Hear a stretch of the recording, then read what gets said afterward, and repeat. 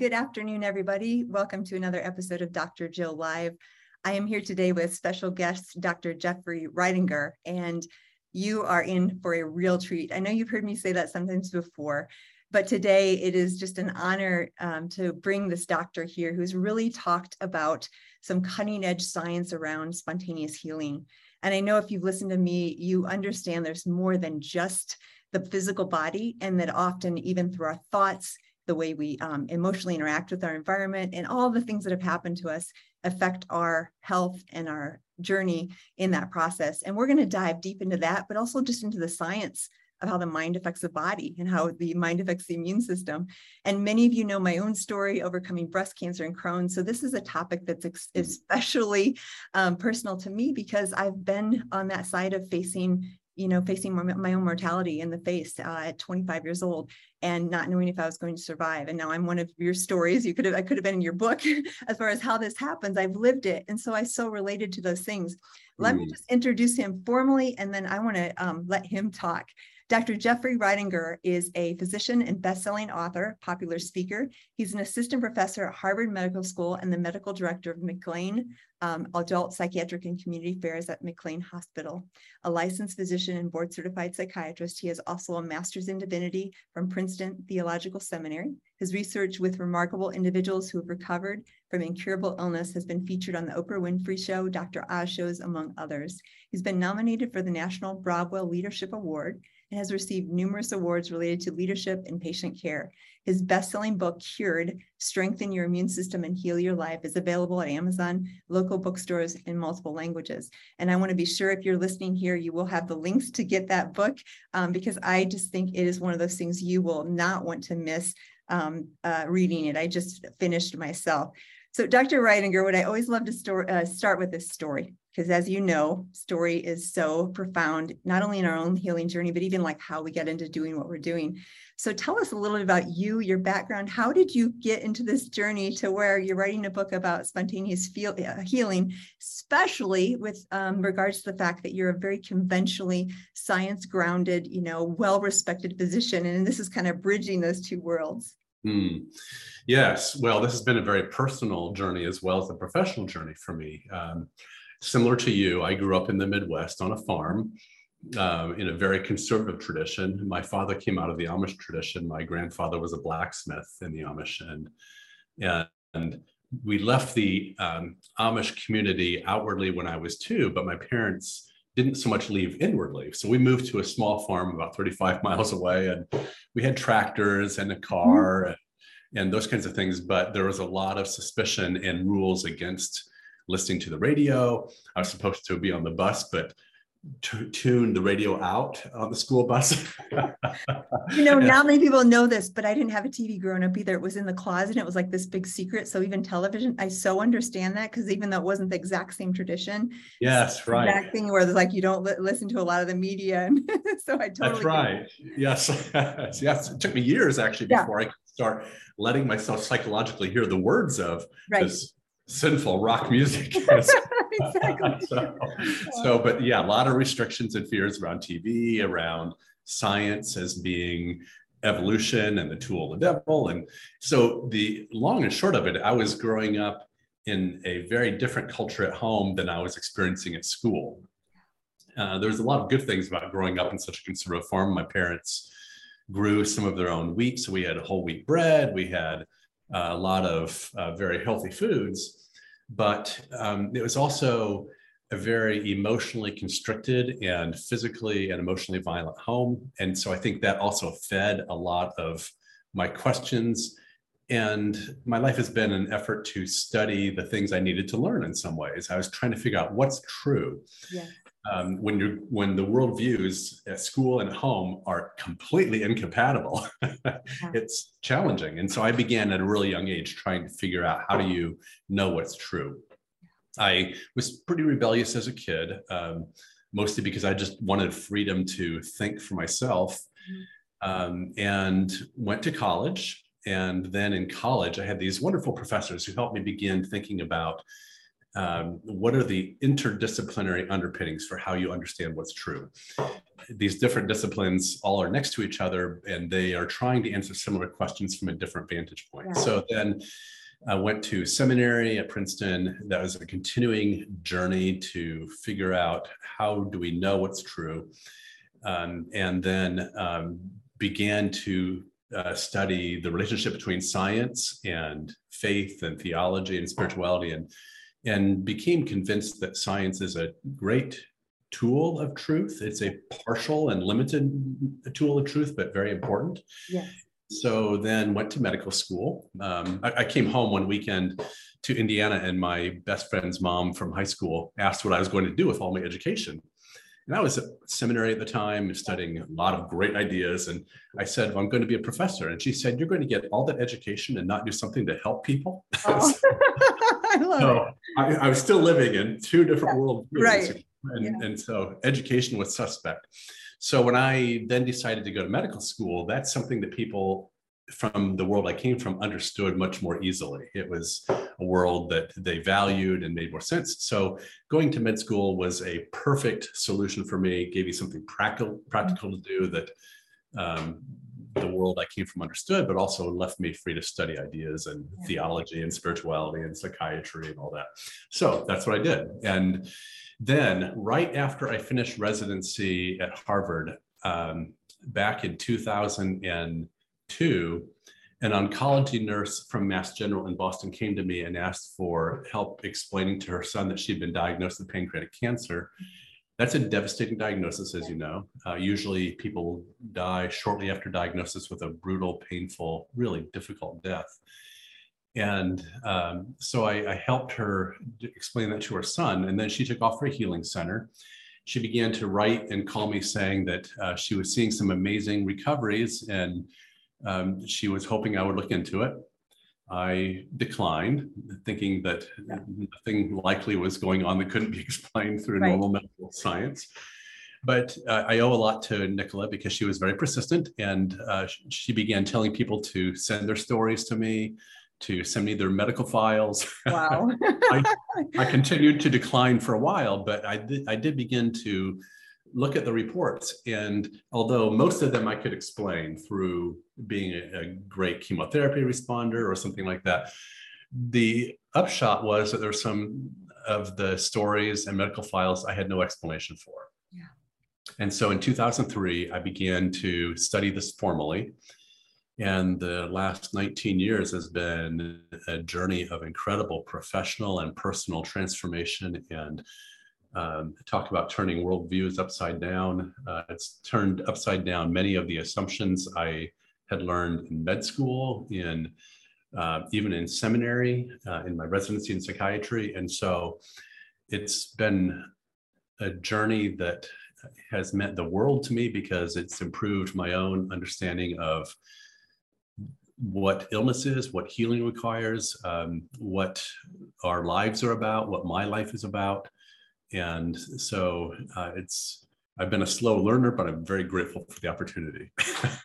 That is amazing. And I hear in your story, there's some things that are really profound. And I could tell from the book, number one, I love that you're a truth seeker. And I feel the same like drive in my own heart, because it's almost like, if we really truly desire truth and to find it, then we can take things from all different backgrounds, philosophies, religions, and even science backgrounds and pull them together. And what I loved, you said something else that I've always found. I'm like, I have a very strong spiritual belief and faith, but I also have a very strong science background. And I never feel like one is more important than the other. Like, like we talked right before we got on, I'm a medical doctor. And I feel like in the allopathic world, I'm still well respected because I use great science in how I treat physical patients, but I'm open-minded enough to say, you know what, I don't know why this happened or how this works, which is what your journey has been, but I'm willing to look at it and maybe ask the questions, what else is possible? Like with your healing as my patient or with, and those things, honestly, I see among our colleagues are kind of rare. There's not, that's why I saw your book and heard you, and I'm like, this is a man after my own heart, because I know that seeking for truth and even the combination of, and faith can be whatever background. We're not saying it has to be how you or I believe, but it's like whatever place you come from, that idea that there's more to life than just like that meaning, that purpose, that depth, which we'll talk about, and the science. And you don't have to take one or the other. You can actually have both and have a deeper, more meaningful understanding of life, right? Yeah, that's so well said. I think that's fundamentally true. There's things that science can study because science is about the evidence of the five senses. It's about the things we can see and touch. And that's really important for understanding our world. It's the gift of Western culture to the rest of the world. But there's also more than our hearts can tell. And those are things that are harder to prove. You know, we can't prove the existence of love. We can't prove the existence of what it means to have a really quality relationship. Not all of those things can be captured by science, but yet they're really important. And so being able to use both our left brains and our right brains is harder, but really important and very meaningful. So true. And it sounds like you started the journey kind of like me. I was a bioengineer. I was all analytical. I was completely left brain, very masculine driven, you know, all that. My family was all engineers, farmers, definitely like high level. And then what happened is what I learned, I've been in practice a little over 20 years. And what I learned is the most important ahas and healing and things that I've seen are actually trusting that intuitive side and that thing that doesn't always make sense. And I always say it's almost like this old analog computer. The analytical mind can do this process of data calculation and can do maybe thousands of data points. But when we go to a heart-centered intuitive place and like take both, I feel like we take millions of pieces of data in an instantaneous second. Our subconscious can come up with answers that aren't possible through just purely analytical. Right? Yes, I think that's absolutely true and so well said. There's these different ways of knowing, and science is important, but it's not the only path to knowing truth. And you're right, intuition and what we know at a deeper level in our hearts or in our guts is pivotal and critical. So you've got so many stories in your book, and you clearly, you know, encountered some amazing, and now you probably have a mailbox full of people wanting to share, right? But tell us just maybe one or two or a few of the things that maybe were changes, because I want to talk about maybe a story, and then like, what are some of the foundations that you saw in healing that were common? And I love that you said it wasn't always diet. It wasn't always like, in fact, many times it wasn't. There was this deeper. So let's talk a little about first, just maybe a story or two that kind of got you thinking in a different direction of one of your patients. I mean, there's so many stories, so it's hard to know where to begin because every story is kind of a universe unto itself. True. And it's so, there's no way to capture that magnificent nuanced universe in one short story in the book. And so I did the best I could to capture as much as I could to capture the essence, but these stories are amazing. So I start off cured with talking about Claire, who was diagnosed in 2008 with pancreatic cancer, actually the worst kind of pancreatic cancer, pancreatic adenocarcinoma, diagnosed by biopsy. So we know she had it. We know that was the right diagnosis. And I started off with her story because there's something about the way she tells it that's universally human. It's both very specific to her, but also touches on so many universally human parts of our journeys. So she was the one about to retire, like just looking forward to her. I think that.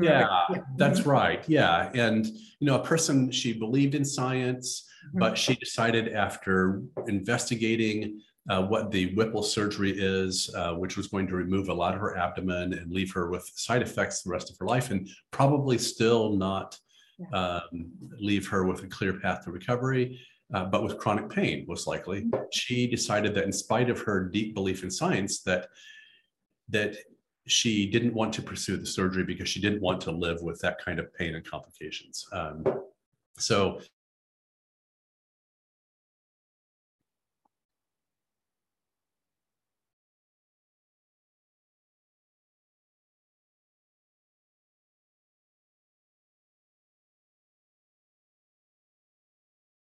whom you have a grudge, for example, and she'd struggled with some issues with her mother, for example.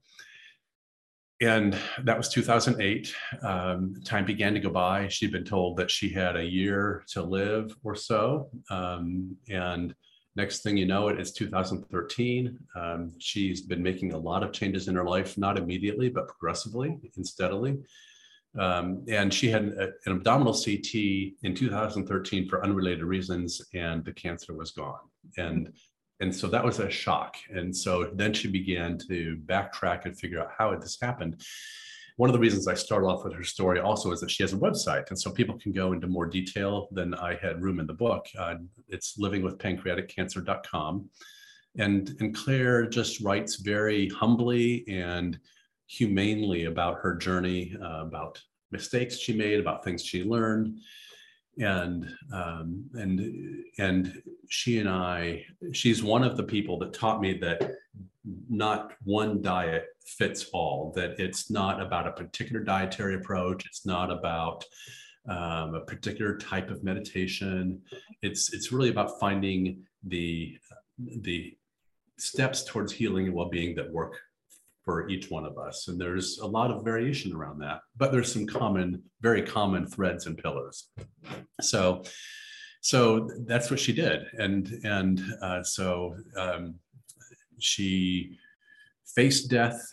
She was one of the people who taught me, among many others, that it's facing death can often become its own release, its own doorway into a different life, because if we die to a less authentic version of who we are and become more authentic in our lives and our relationships, that death then renders a person with a different kind of life, a different kind of boundaries in relationships, and even changing relationships, letting some relationships go, letting toxic relationships go, letting more emotionally nutritious relationships come into one's life.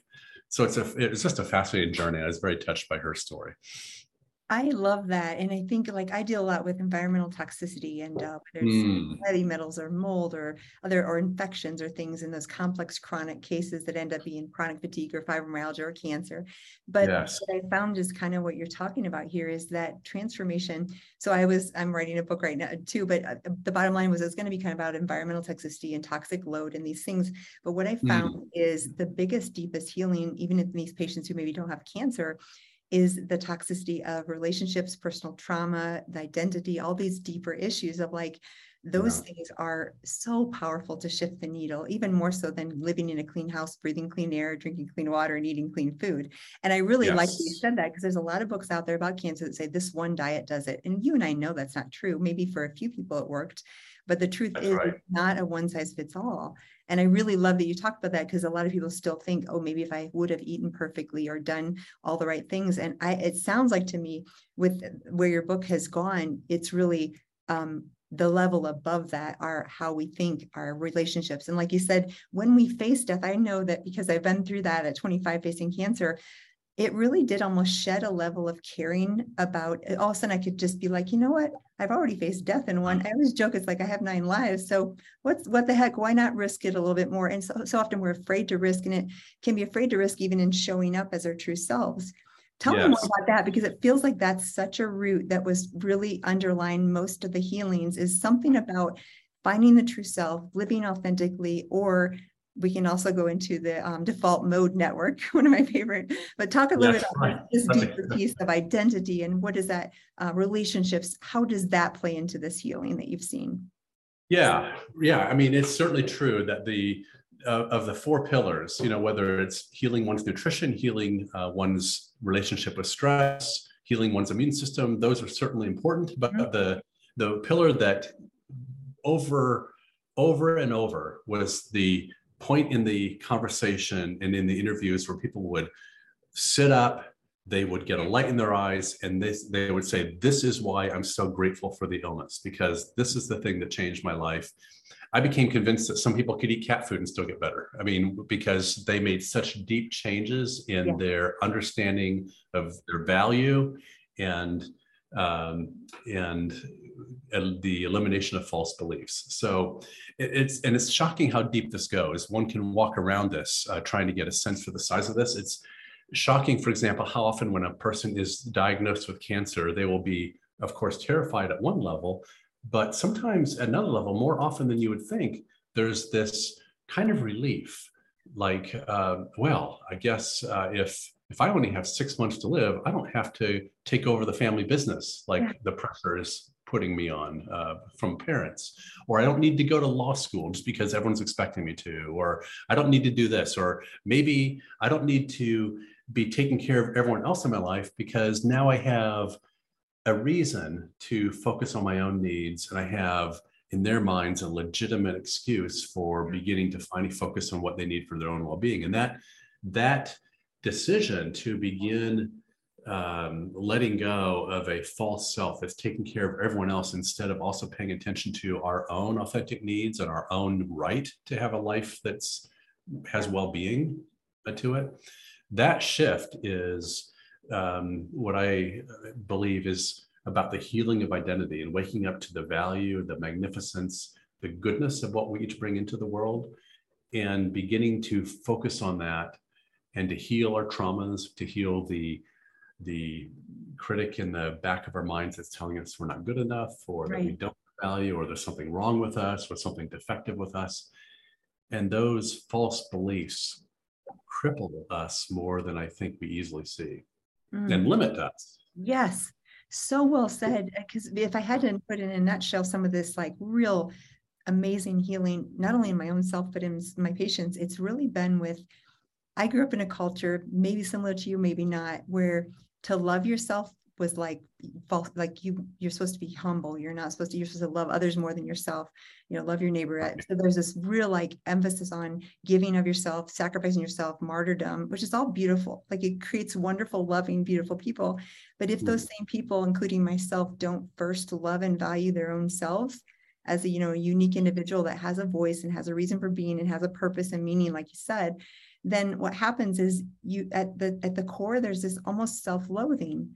And I'm sure, like, especially with autoimmunity, there's a metaphorical connection between self-love and loathing. And it makes sense. It's the body attacking self, right? Like the physical body is just mimicking the mindset of that attack. And when I realized that and had to really shift, and it started with not only that, trusting that I knew what might be best in a situation versus relying on everybody else to tell me what I should be or should do, or, and then also actually really loving myself, like realizing that I was valuable. And those seem so simple. And for those of you listening that maybe already have found that it's maybe not that big a deal, but for those who haven't, those shifts are profound, because you can start living then from an authentic place, saying no, setting boundaries. And it sounds like you've seen a pattern, probably more with cancer. I know for sure breast cancer, I think Gabor Mate talked about those over-nurturing, over-caring individuals. Is that a common theme with cancer, of the like taking care of everybody else and neglecting your own soul and self? Yes. Yeah. And it's a huge theme. And now that my eyes are starting to open to see illness in these ways more deeply, and to ask questions about what is underneath the illness and perhaps contributing to it, it's really helped me begin seeing illness and recovery through a completely different set of eyes. And I think, cancer is an autoimmune illness, right? Yes. All the major killers are autoimmune illnesses: heart disease, diabetes, lung disease, autoimmune illness, cancer. These are by and large autoimmune illnesses, which basically means that the brilliant cells of the immune system, all these specialized battalions, have turned against the body it's sworn to protect and begun to attack the body. And that's part of what chronic inflammation in our bodies is, whether it comes from poor nutrition, or from toxins in the environment, or from the constant release of stress hormones like cortisol or norepinephrine or adrenaline.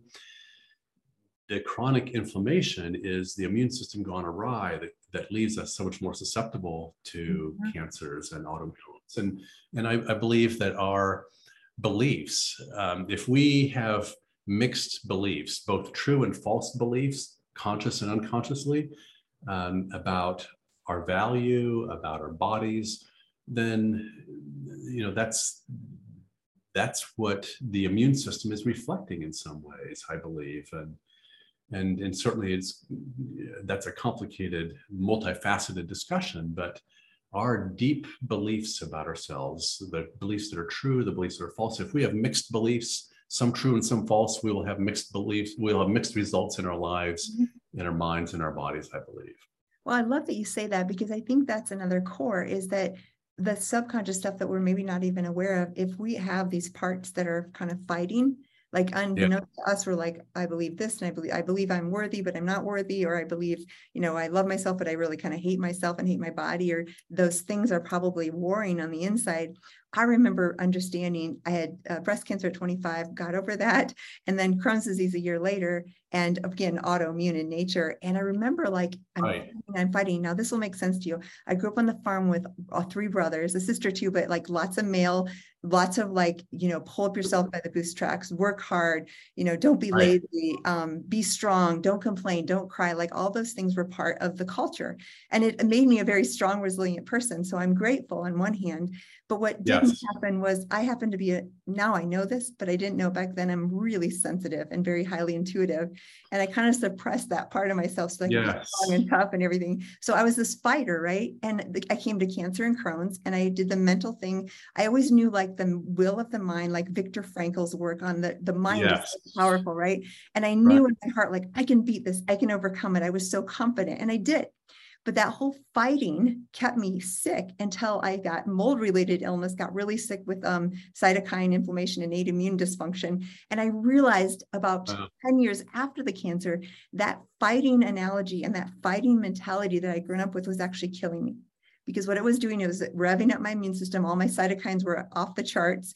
And I was like, wait, I have to change this message to my immune system. And I literally started that day meditating on my blood cells and meditating at them being peaceful. I remember just thinking of the little minions, those little yellow guys in the movie about the Minions. And they were just like these peaceful warriors, but they were whistling. They were, escorting the toxins out of my body. There was no fight. And that's the day, Dr. Reidinger, that I felt like my health really started to shift. And there's been a lot more than that. But I love that you say that, because these messages subconsciously, yes, it helped me survive cancer and Crohn's, but had I kept going with that mental message of fighting, I would probably not be here today. Yeah, that's such an important point, I think. And I've really learned that, many of the women who talk to me about their recoveries, they spoke about consciously shifting away from the militant battle language towards language that was more about loving the body, loving the immune cells, a much more compassionate and inclusive way of understanding. And I think some kinds of language work better for different people. I wonder if there's some gender specificity here. Yeah. We all have both masculine and feminine aspects to us and different kinds of sensitivities. I remember Jerry, this battle axe of a Texan. He was the Jim Bowie in the Alamo reenactment every year in Texas, and he talked about beating 2 kinds of cancers, and he used the battle imagery a lot to create images of him going after the cancer cells in his body, and that worked for him. But so many people, including Claire, felt they needed to have a more loving and inclusive energy. So I love that you say both is needed, though, because at 25, I think I needed that fight mentality, and I overcame it. So I think you're right. Like there's this place for it, but then like for me, it ran away and got way too, then my immune system went way overactive. So it was like having to, and I love specifically immune system, because I feel like it's so neuroendocrine immunology, right? We have this new science that actually brings it all together. So the great thing is the stuff we're talking about now is getting more and more research. It's very grounded. But tell us just a little bit about what does that mean? Because it really is this connection of mind and immune and endocrine and how they all work together. Yeah, and you're right. And it must be so great for your patients and your listeners that the science around being able to test for cytokines and things like that. And it's just at a really exciting time that our different worlds of what's going on in the lab and the ability to detect the ways in which our immune system is impacted by stress or different kinds of toxins. It's a really exciting time. These things are now just starting to be able to be measured and tested and captured in real time in people's bodies. But yeah, it's a big subject. What we do know is on the basis of both laboratory data and clinical experience, we know that there's a huge difference between a body that is being bathed day in and day out with stress hormones like norepinephrine, adrenaline, or cortisol, and what that does to the beautiful immune cells of our body. They become sluggish. They begin to fire incorrectly, they begin to attack the body instead of the pathogen, for example. And we know that a body that is in more parasympathetic mode, where the mind is more relaxed, where a person can experience more uninhibited, loving, compassionate feelings for both ourselves and others, that's a very different neurochemistry. Dopamine is about pleasure pathway and purpose, and oxytocin is the love molecule, antidepressant molecule is serotonin, et cetera. So those are two really different sets of neurochemistries, and the body just reacts really differently. And in the parasympathetic mode, it's the immune cells wake up, they function correctly, they hit their proper target instead of the body, and it's a very different physiology, and that's what allows the body to heal. So do you think now, as I'm thinking, just listening to you, I mean, what happened the last couple of years, the pandemic, loneliness is at an all-time high with isolation. Now we're starting to get back to normal. But I feel like what I've seen, at least in my clinical practice, is the stress levels, the stressors in life, I've been at an all-time high, right? Do you think we're going to see, I mean, I feel like we're going to see more and more illness because of this, and unless we have the tools to kind of deal with it. But what's your thoughts on that? Because I feel like the stress levels are really escalating, probably more quickly than they were in decades past. Yeah, I think they are. And I think we're pressing towards the need to change the way we live. Mm-hmm. I wish, and I've tried unsuccessfully, to get a more national discussion going about these kinds of things that you and I believe and talk about. I think it's ridiculous that we put the whole burden of dealing with COVID on just the three strategies. If the only things in our toolbox are masking, quarantining, and vaccinations, and a few things like that, I mean, those are important and those are valuable, but that puts a lot of burden on when we have a lot of other strategies, like healing our immune systems, healing healing. I mean, we have a culture where we weaken immune systems regularly. I mean, in the way, and even in the way as doctors, you and I were taught to treat patients. You know, we give antipyretics to bring down the fever that's fighting the infection, and we give anti-inflammatories too easily. I mean, sometimes we give immune suppressants when we're battling cancer. And so there's so many ways in which we could fire up the immune system. Back in the days of Pasteur, and when Louis Pasteur, you know, he's the father of the germ theory, did this great thing. And it was a really important step forward, but it was a partial step, because he and a few others like Claude Bernard argued for their entire professional lives. Is it the bacteria that causes illness? Is it the pathogen, the bacteria, the virus that causes illness? Or is it more that we are surrounded by millions of bacteria and pathogens inside and outside of our bodies all the time, and it's just when something in the body breaks down that the pathogen can invade? And Claude Bernard stood up in front of his class. He drank a glass of cholera, which was a terrible plague in that time. And he said, I know how to take care of my immune system. I know how to take care of my terrain, what we now call our microbiome. And so I'm not going to get sick. And he didn't. And so we have well-documented evidence that Pasteur, who said it's all the pathogen, it's not how you take care of your body. On his deathbed, he admitted that Claude Bernard and his colleagues were right, and that the terrain is everything. But that's not what we did. We took the easy answer and said it's all about taking an antibiotic or taking an antiviral. Those are important, but they're just half the story. And so we also need to create healthy bodies that can fight off pathogens, and we don't do that in this country. I love that you're talking about this, because like you said, there was great measures. My thought especially in the early days when we didn't know what was going on, there was we were perpetuating a lot of fear, right? And we know fear is so harmful. And the second thing, so fear, there's so much evidence that fear versus love. And if you think about loving your immune system versus, just like the man you just mentioned, you took the cholera, he had no fear. He was all about loving his immune system. In a way, you could almost simplify it that way. Right. And in the early days of the pandemic, we were pandering fear. And the other piece was the isolation. No, if you look at loneliness and mortality, I think that's a bigger risk factor than smoking and alcohol and like all the things that we think of as high risk. Loneliness is epidemic. And we were actually, especially elderly in some of those, again, we did the best we could. I'm not trying to comment on the right or wrongness and the measures that we did do. I don't think it's wrong, but there's more, right? And just when I knowing that, I was looking there's more. wait a second. And I remember like talking about vitamin C and writing about vitamin C and getting like curtailed. And I like, wait a second, like Yes. vitamin C, what kind of risk are we taking? Like it's just unbelievable that we weren't talking more about what we could really do. And that's a minor thing for the immune system, right? Yeah. Other things that we but still, yes, but these factors are important. Antioxidants do play a really important role. And so vitamin D and some basics on, Yes, exactly. So yeah, I appreciate that you can also walk these two worlds and see what's true and what's distorted in both. And that's so important. Absolutely. That's, you don't have to throw, and you don't have to get all, for me, there's no, I can see all sides, I understand, and yet like there's more. Yeah. Can we bring There's more to the table? So I hope you and I can bring that discussion for sure.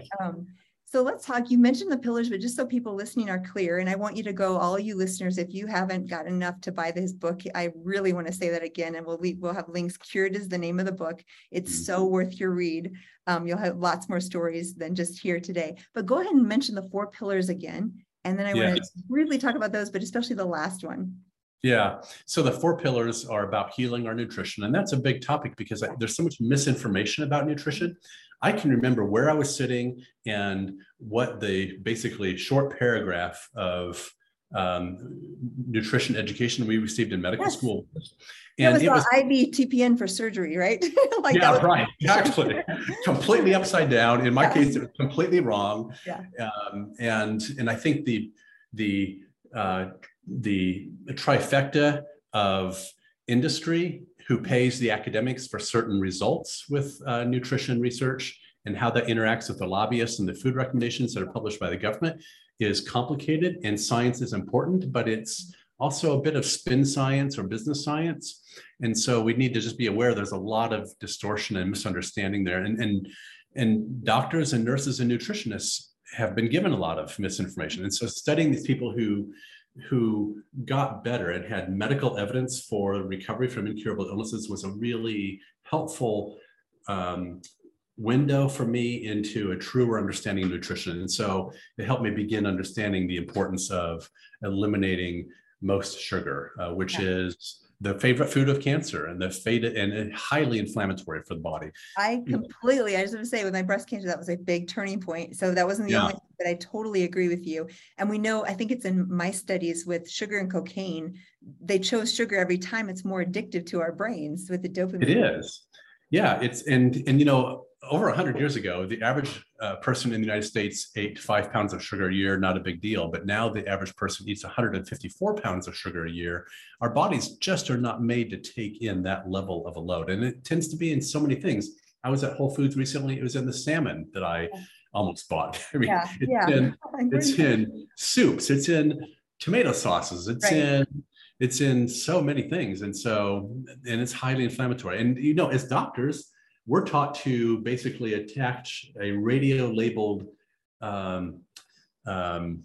marker to glucose, inject it in a person's body. And if there's a place in the body that's actively sucking up that glucose, sucking up that sugar, there's a strong likelihood that's cancer because that's cancer's favorite food. So the fact that we don't translate that into helping our patients change what they eat, or we dismiss dietary or nutritional changes, is ridiculous. And I can tell you a story about people who changed their diet significantly and eliminated a lot of sugar and the effect it had on their health and contributed to the disappearance of the cancer, for example.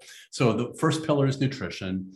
It's important, but like I said, the healing of identity and beliefs can be even more powerful, I think.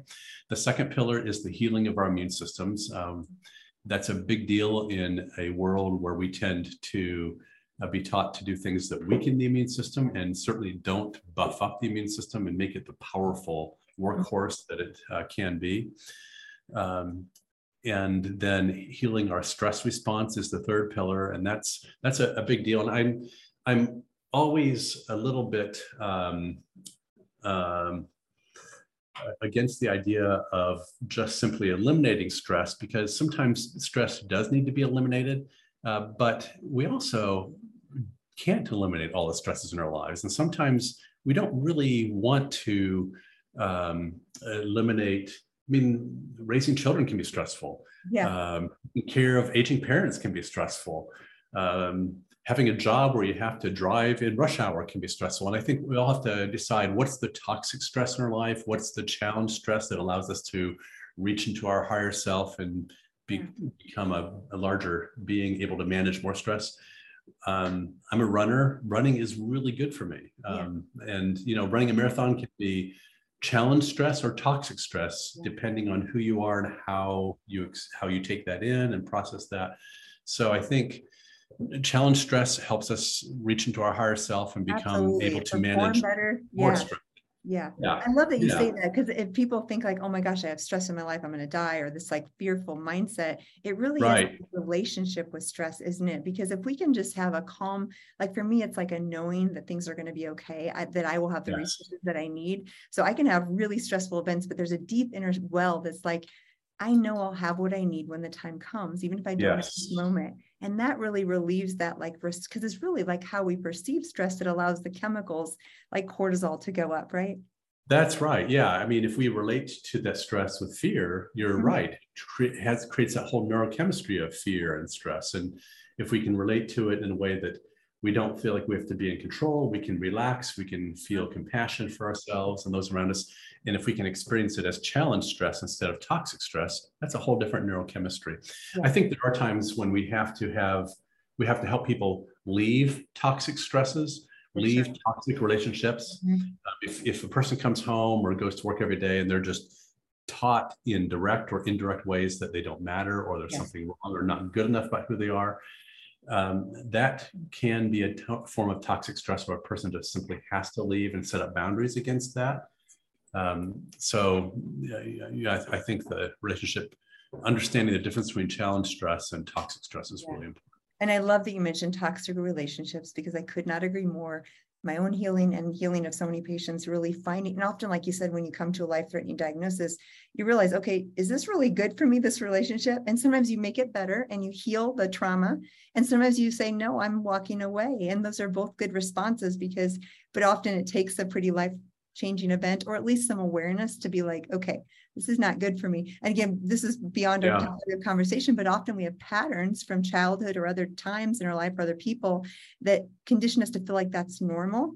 And maybe it's really, really toxic, but our physiology is used to it. So we think it's normal and healthy, right? Yeah, that's a really important point, I believe, because a fish doesn't know what wet is if it doesn't know anything else. And, I think back to how many of the stories I see of people whose stories are invisible in our culture, and that's particularly relevant with some of the areas of real social injustice, where we have whole communities that their stories are not heard, they're not valued properly, where they're oppressed for having a certain kind of faith or a certain color of skin or a certain kind of sexuality. And the deepest form of oppression in our world, I think, is when someone is treated as less than someone else. And the truth is, we all bring whether different spiritualities talk about this differently, we all bring the light of the divine into the world. And it's not like some of us have more of that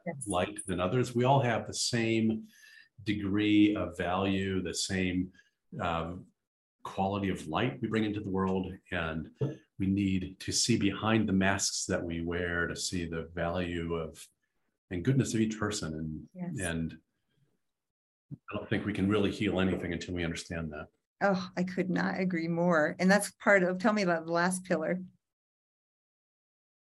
And that's related to this. It's about healing our beliefs, our unconscious and our conscious beliefs, healing our false beliefs, so that we can wake up to the value and the dignity of what we and others bring into the world. And, I think we all grow up in the world. We pick up beliefs, some of which are true, some of which are false, from our parents, from kids on the playground, from our teachers, from our partners, from peers, from the way we interpret different experiences we have. Some of them are traumas, whether they are major traumas, shock traumas like child abuse or physical, emotional, or sexual abuse, or just the drip of feeling like we're not good enough or being told we're not good enough in some way. I think there's something in the deeper self that doesn't rest until it experiences unconditional love, unconditional positive regard. And I think something in us is always scanning for that.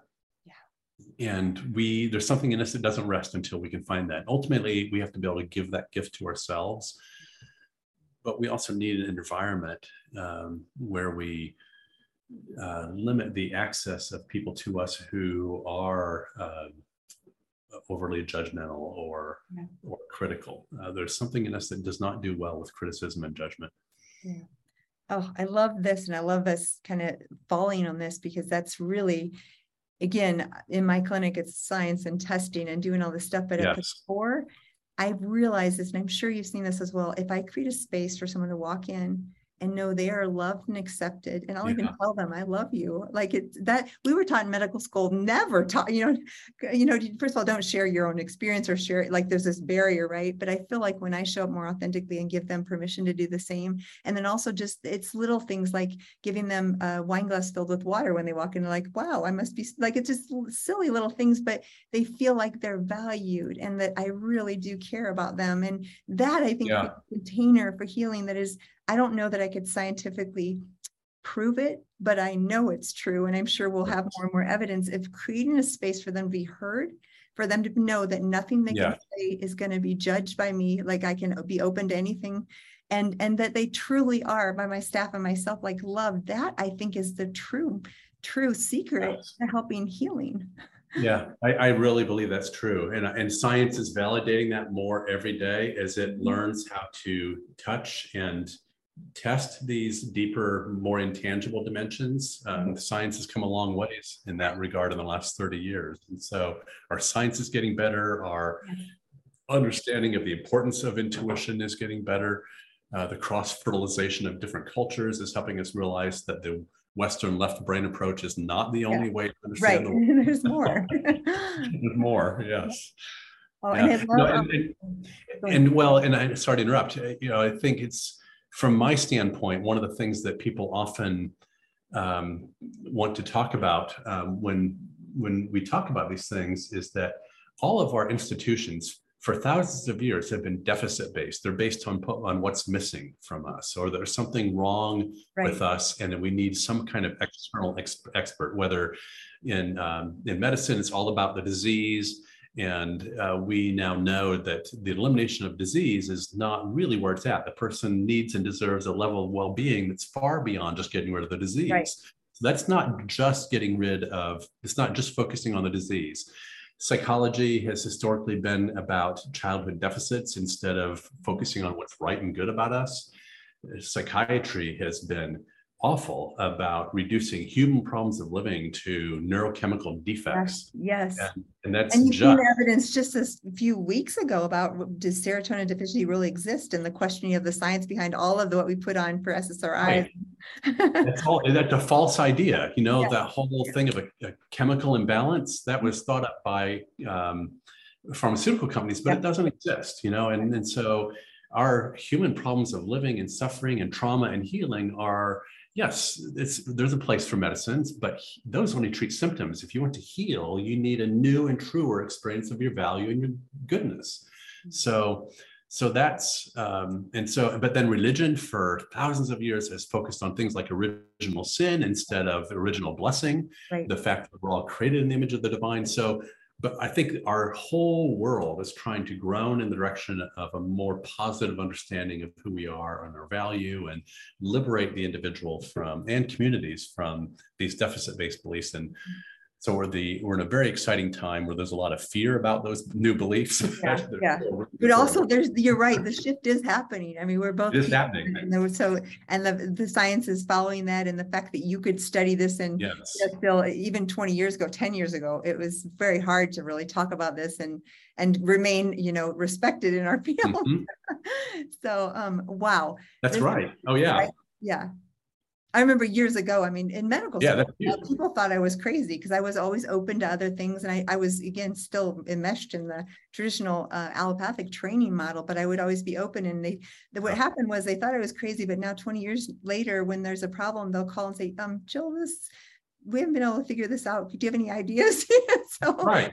Yeah, you were ahead of the pack, and it's so important now. So what 20 years ago or 10 years ago looked crazy or a little bit Right. is now we know that that was on the path of what's really important. So Yeah. it And same is, with you're you. right. So thank you for all your work. What would you Mm. say would be the biggest thing that with your, so you had a lot of people kind of coming to you first, you're like, oh, I don't know if I want to go there with that study. And then eventually you enmeshed yourself and wrote this brilliant book. I love what you've written and want to share it with everybody.